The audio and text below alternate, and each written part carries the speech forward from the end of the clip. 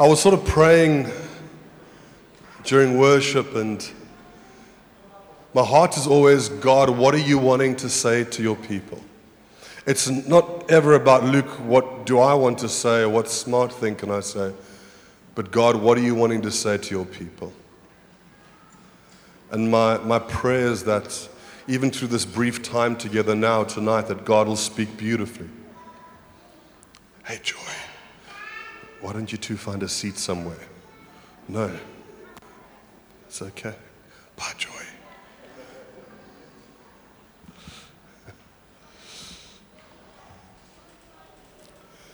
I think first and foremost,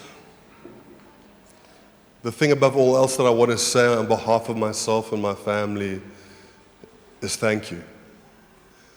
Thank you for the time we've shared together. Thank you for welcoming us in the way that you have. I remember when I got here for the first 2 weeks, Miles called me Charles. I introduced myself about 10 times, and the problem was, it wasn't that he just called me Charles. He did so confidently that I almost wanted to change my name to Charles. He was so confident about it, like I thought I was wrong. Maybe my name is Charles in the spirit or something, I don't know. But it did make me feel fancy. I felt like, Charles, that's fancy. And the crazy thing is his son's name is Luke, so it wasn't a foreign name. Here's little Luke here. I remember when I first came in, the first guy that came and actually chatted to me and greeted me. It was a weird season, man. It was COVID. We were all wearing masks. A big guy with a beard walks in with tattoos, sits in the corner. And it took a while, a couple of weeks at least, for me to find my feet. But the first person that actually came and chatted to me was Malcolm, my friend over there. And you've been such an incredible gift into my life. We've gone for walks on the beach. I don't even walk with my wife on the beach. And he's a fit guy too. He's like, let's go for a little walk. We almost walked to Melkbos. And he said, let's pray. I can't even breathe. I'm dying now. I'm like, God, take me home. But I think I spoke to the leaders the other night, and I think in so many of you, I found something that I didn't know I needed. In Malcolm, I found an older brother. And for the first time in my life, I was convinced someone would fight for me. Now, this isn't a sob story. I didn't know I needed this. I was perfectly happy just being Luke. I was perfectly happy doing my own thing and just carrying on with life. And I thought this was what life was like. Until I met you guys. Until I met you. And I brought out that affectionate, loving, touchy-feely version of Yaku that no one has ever seen before. He can't keep his hands off of me now. And it's been such an incredible time of just spending time with you. The first home that I was invited to were the Delarues. Beautiful Lee's not here today, but Dana, to you and your precious children, thank you. It was never a dull moment in the Lee Delarue Com. You never know what to expect. It went from deep worship to Lee sitting there and going around the entire room telling you what your ethnicity was and where you come from based on the shape of your face. It was, at all times, exhilarating and exciting. And then Lisa and Lee would sometimes get into an argument over Italian food and who knew Italian food better. I don't know. It was a lot to take in the first couple of weeks. I remember my first comm meeting. Lee looked at me and said, my first comm meeting. Lee looks at me and says, so Luke, tell me your weaknesses. Like, wow, deep end. And then over the past couple of months, I began to taste what Jesus speaks about in John 17, where he says that you and I would become one, as him and the Father are one. I remember meeting Alan and thinking to myself, there's so many things I see in him that I would like to see in me. And that's how my mind works. It can be quite pragmatic like that. Things in you I want them in me, I need to spend time with you. And it's been a blessing spending time with you, my friend, and getting to know you. And as I look around this room, very few people have blessed me personally as the Smith family over here. You've poured into my life, into my wife's life, and my wife's life, into my kids' lives. Not wives. I'm about 75% tripping on Myprodol right now, but it flew for 2 days, so anything that I say now, it's Myprodol, not me. But I want to thank you. You guys carry such a pastoral load in this house, and so often it can go unnoticed. But you are literally one of the pillars within this congregation, within this family. I can look at every single table here, and there will be people at every single table that you have changed the course of their life because of the time you've invested. And I get that scripture that says, do not grow weary of doing good, for in due season you shall earn its just reward. Now, I want to encourage you guys. Your inheritance is generations, not moments. Thank you for the way you've impacted my life and my kids' lives. It's been beautiful. So above all else, I could go around this room, the best looking deacon in the whole of Josh Gen. Paul, you know I'm talking about you. Paul, Haley is comfortable with it. You know I'm talking about you. And just meeting so many incredible and wonderful people. I've spent 13 years of my life trying to get away from my father-in-law, and here he is here.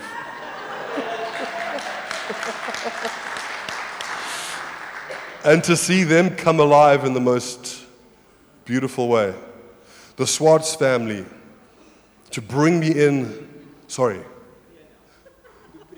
Duprier, Myprodol, Duprier family, formerly known as the Swartz, to bring me in the way that you did during some of the challenging and difficult moments.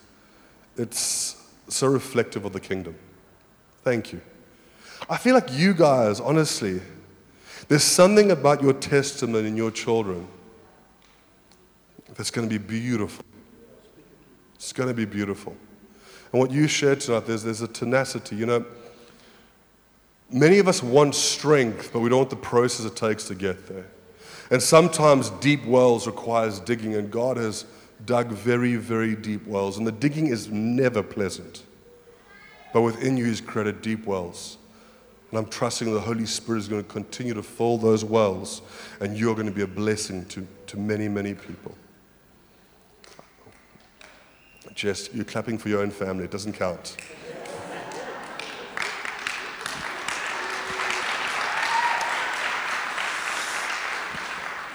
I'm nervous to tell the next one, because I don't know if she wants me to say it.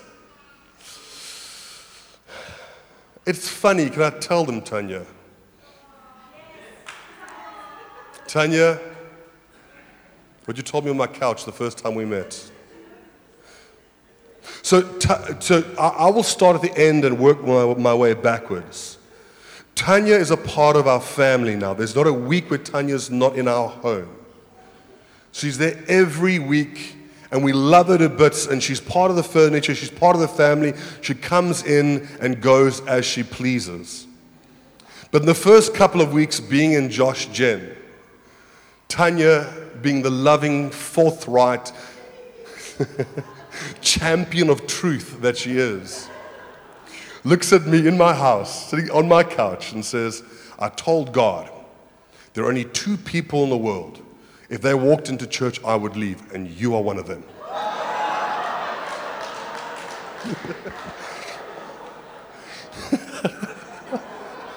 And I thought, how funny is God?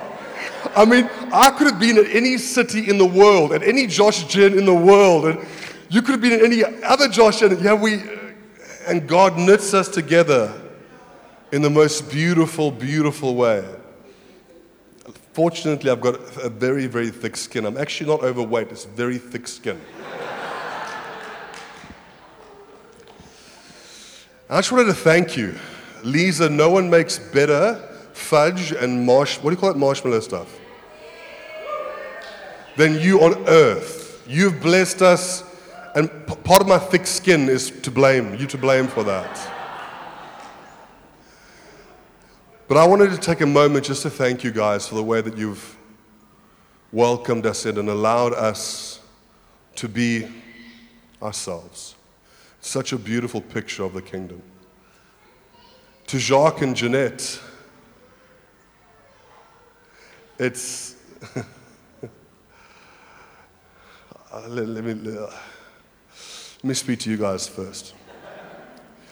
I don't think you could have any better leaders in the entire world.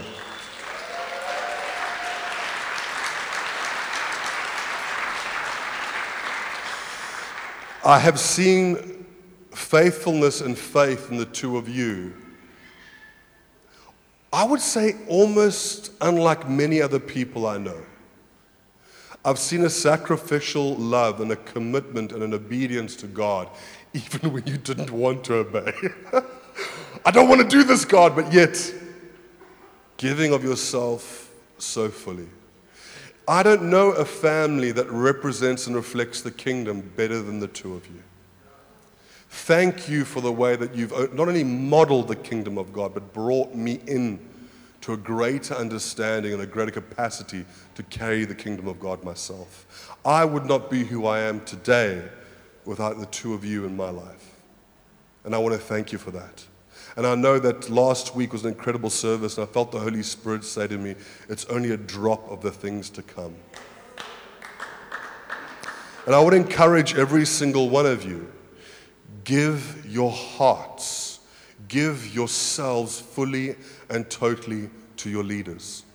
I've had the fortune of traveling around Josh Gen quite a bit. And it is commonly known and referred to our eldership team as being one of the strongest, one of the most united, one of the most experienced and mature. Our eldership team, not in a bad way, but is the envy of many congregations. And I want to encourage you guys. Your capacity to move forward in God is going to be directly related to your capacity to give yourself to your leaders. Some of us have been offended and hurt and disillusioned. Some of us have got stuck. And the problem with getting stuck is, Jesse, come here quick. I'm not going to just use an example. Don't be nervous, Jesse. If Jesse and I start the journey, but Jesse gets stuck because he's been hurt, he's been let down, he's been disappointed, and his heart just can't move on. He won't forgive. He won't allow God to do a healing work, which many of us have done this. And the problem with an offense is, most times you've got a very good reason for it. Most times you can validate it and justify it. But you see, if Jesse's sitting with an offended heart, or if Jesse is sitting with unforgiveness, or if Jesse is sitting with something holding him back and getting stuck, what happens is as I begin to move forward in God, as the congregation, as the body begins to move forward in God, Jesse is no longer just stuck. He actually starts to go back in relation to what God is doing. So your being stuck is actually costing you more than just your calling. It's bringing you into disobedience. Thank you, Jesse. So I want to encourage every single one of you, and because I'm leaving, I can say this: get over your issues.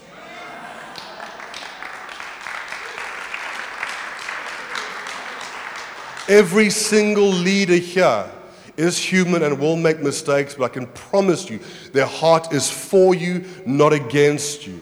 So forgive whatever needs to be forgiven. Let go of whatever offenses need to let go, because you're costing your calling, and if you're not careful, you're going to start slipping into disobedience because you refuse to allow God to do a work in your heart. Get over yourself. Get over your issues. Give yourselves to your leaders. Give yourself to God wholeheartedly and totally. I remember, I was driving to Wellington a couple of months ago. I was asked to go share something at TMT. And I'm driving in the car, and on the way there, the Holy Spirit says to me, Luke, you've never had to sacrifice anything for me in your life. I almost crashed the car. I don't know whether it was out of shock or out of just rebellion. What do you mean I've never sacrificed anything? And he says, you've never sacrificed anything because I've always replaced it with something better. I was like, whoa. I'm standing in front of you as a man that knows the depths of rejection like very few do. I'm standing in front of you as a man that knows brokenness in ways that I never imagined I would. If God had told me as a young man the road that he was going to lead me on, I probably wouldn't have said yes. I've known pain and suffering and loss in ways I never possibly fathomed. And yet here the Holy Spirit says to me, you've never had to sacrifice a thing. And for the first time in my life, I realized he was right. I haven't sacrificed anything. And too many of us are counting the cost without fully understanding the value of the reward. There's a calling of God on every single one of your lives to walk in the fullness and the wholeness that he has for you. But you're allowing things to hold you back, and then you look and go, is it worth it? I can tell you, I've never made a sacrifice in my life that God has not rewarded and blessed in ways that I look back and go, that wasn't a sacrifice. That was him saving me. That was him saving me. That would have killed me. At the time, I felt like I was losing everything. But he said, no, trust me. And every time I look back, that was not a sacrifice. That was God reaching into the depths of me and pulling me out of something that would have killed me. Many of us think the enemy's plan is to destroy us. It's not. The enemy will be happy just to distract you at first. Just to get your eyes off Jesus a little bit, to get you a little bit offended, a little bit hurt, a little grievance against this person. Just to get your eyes off of Jesus. And he knows if he can keep you distracted long enough, he can deceive you. And he can begin to tell you that that thing is true. And what happens is when you stay in a place of deception, he doesn't have to worry about destruction because it comes. And I can tell you, many of you are sitting in this place, and you've been sitting here for a while, and you've allowed distraction to subtly creep into your life.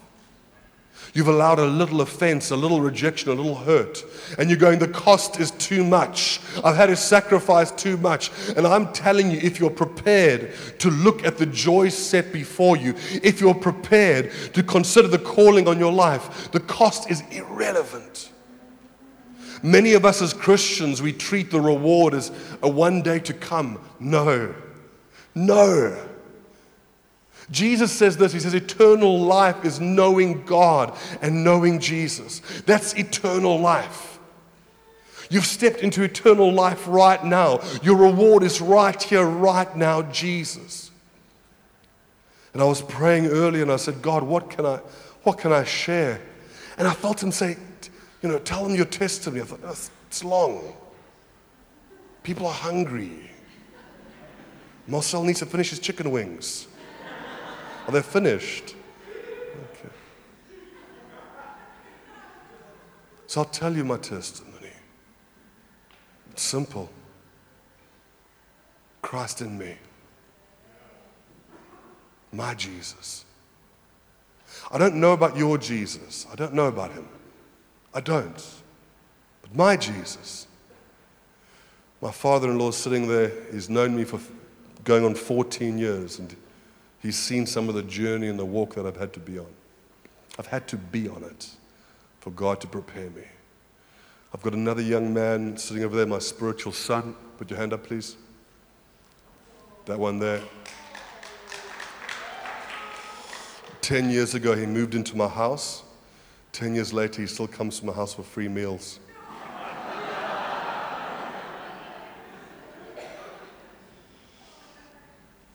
And if I could tell you one thing, I want to tell you about my Jesus. He's all I've had. Before you guys came along, he was literally all I had. I'd lost family, I'd lost friends, I'd lost everything. And I was tough enough, brave enough to just go, okay, this is what life looks like. I didn't know any better. I'm just going to soldier on all by myself, and I was content, I was happy, but I didn't realize I wasn't fulfilled. And I think there's a difference between being content and happy, and there's a difference between being fulfilled. I didn't know that I needed you. I didn't know that I wasn't functioning as part of a body. But through every season that I've been through through every hurt, every rejection, everything that I've been through, there was one common thing, and that was my Jesus. And he was always close. He was never far. He was always fully satisfied and fully pleased with me. He was never angry. He was never disappointed. He was always understanding. He was always compassionate. He was always full of mercy. And the closer I got and the more I got to know him, the more I realized my Jesus was really all that I needed. I remember a young man, a Mexican missionary, coming to me the one day, and he said, "Luke, what's been the most difficult thing in your life?" I said, "Having to unlearn everything everyone told me that Jesus was. Having to unlearn what church had told me, what people had told me, that Jesus was good cop and the Father was bad cop and God was angry, and if I could hide behind Jesus, I could sneak into heaven." But the moment I gave myself to the revelation and the realization that he is only love, and there's no variation or deviation, that his anger doesn't balance out his love. His righteous anger is an attribute of his love for you. It fights for you. It brings you in. It wants all of you. He is nothing but love. Before he created anything, he was a loving father, face to face with his beloved son. Before religion had come and ruined his reputation and made him into something that we were scared of, before that, he walked with Adam and Eve in the garden.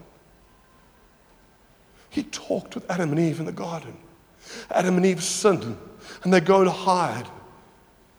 And God says, "Where are you?" He goes after them. He calls them. He goes to find them. Because that's what jealous love does.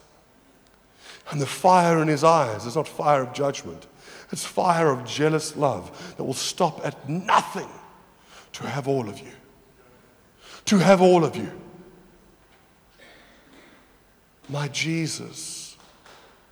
I've always said I wish I could have walked with him in the garden. I wish I could know him face to face like Adam and Enoch and all of these wonderful men of God that walked with God in the garden. But the reality is we won't. The reality is we have something far better and far greater, where we're not walking side by side, but he's now walking inside of me. He's walking in the garden that he has created in me. It's no longer God next to me, it's God in me and me in God. And that's what Jesus came to do. He came to redeem the reputation of his Father, that we wouldn't live like prodigal sons, too scared to come home. He came to tell us he's a loving Father and he's looking for you. He's a loving Father, his eyes are on the horizon, waiting for you to call you home. He sees no spot or blemish. In fact, he takes his robe and wraps it around you. That's my Jesus. He's not interested in what's wrong with you. He's interested in everything that's right about you. And he wants you to look in his eyes and see who you were created and designed to be in his image. Every condemning voice needs to be silenced when the Father says, "My beloved." Every disqualifying voice, every voice of accusation needs to be silenced when he says, "My beloved son, my beloved daughter, in whom I'm well pleased."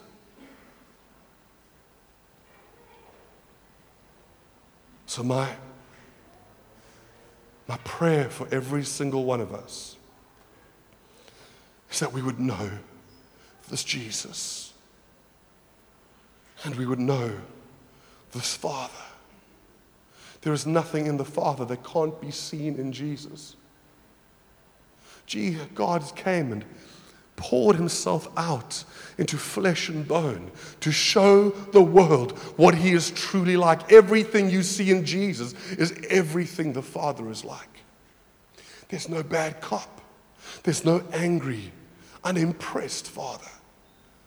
It's Jesus. When Jesus bends down to pick up Mary Magdalene off the floor, that's the Father bending down saying, my son, my daughter, that's not who you are. Sin no more.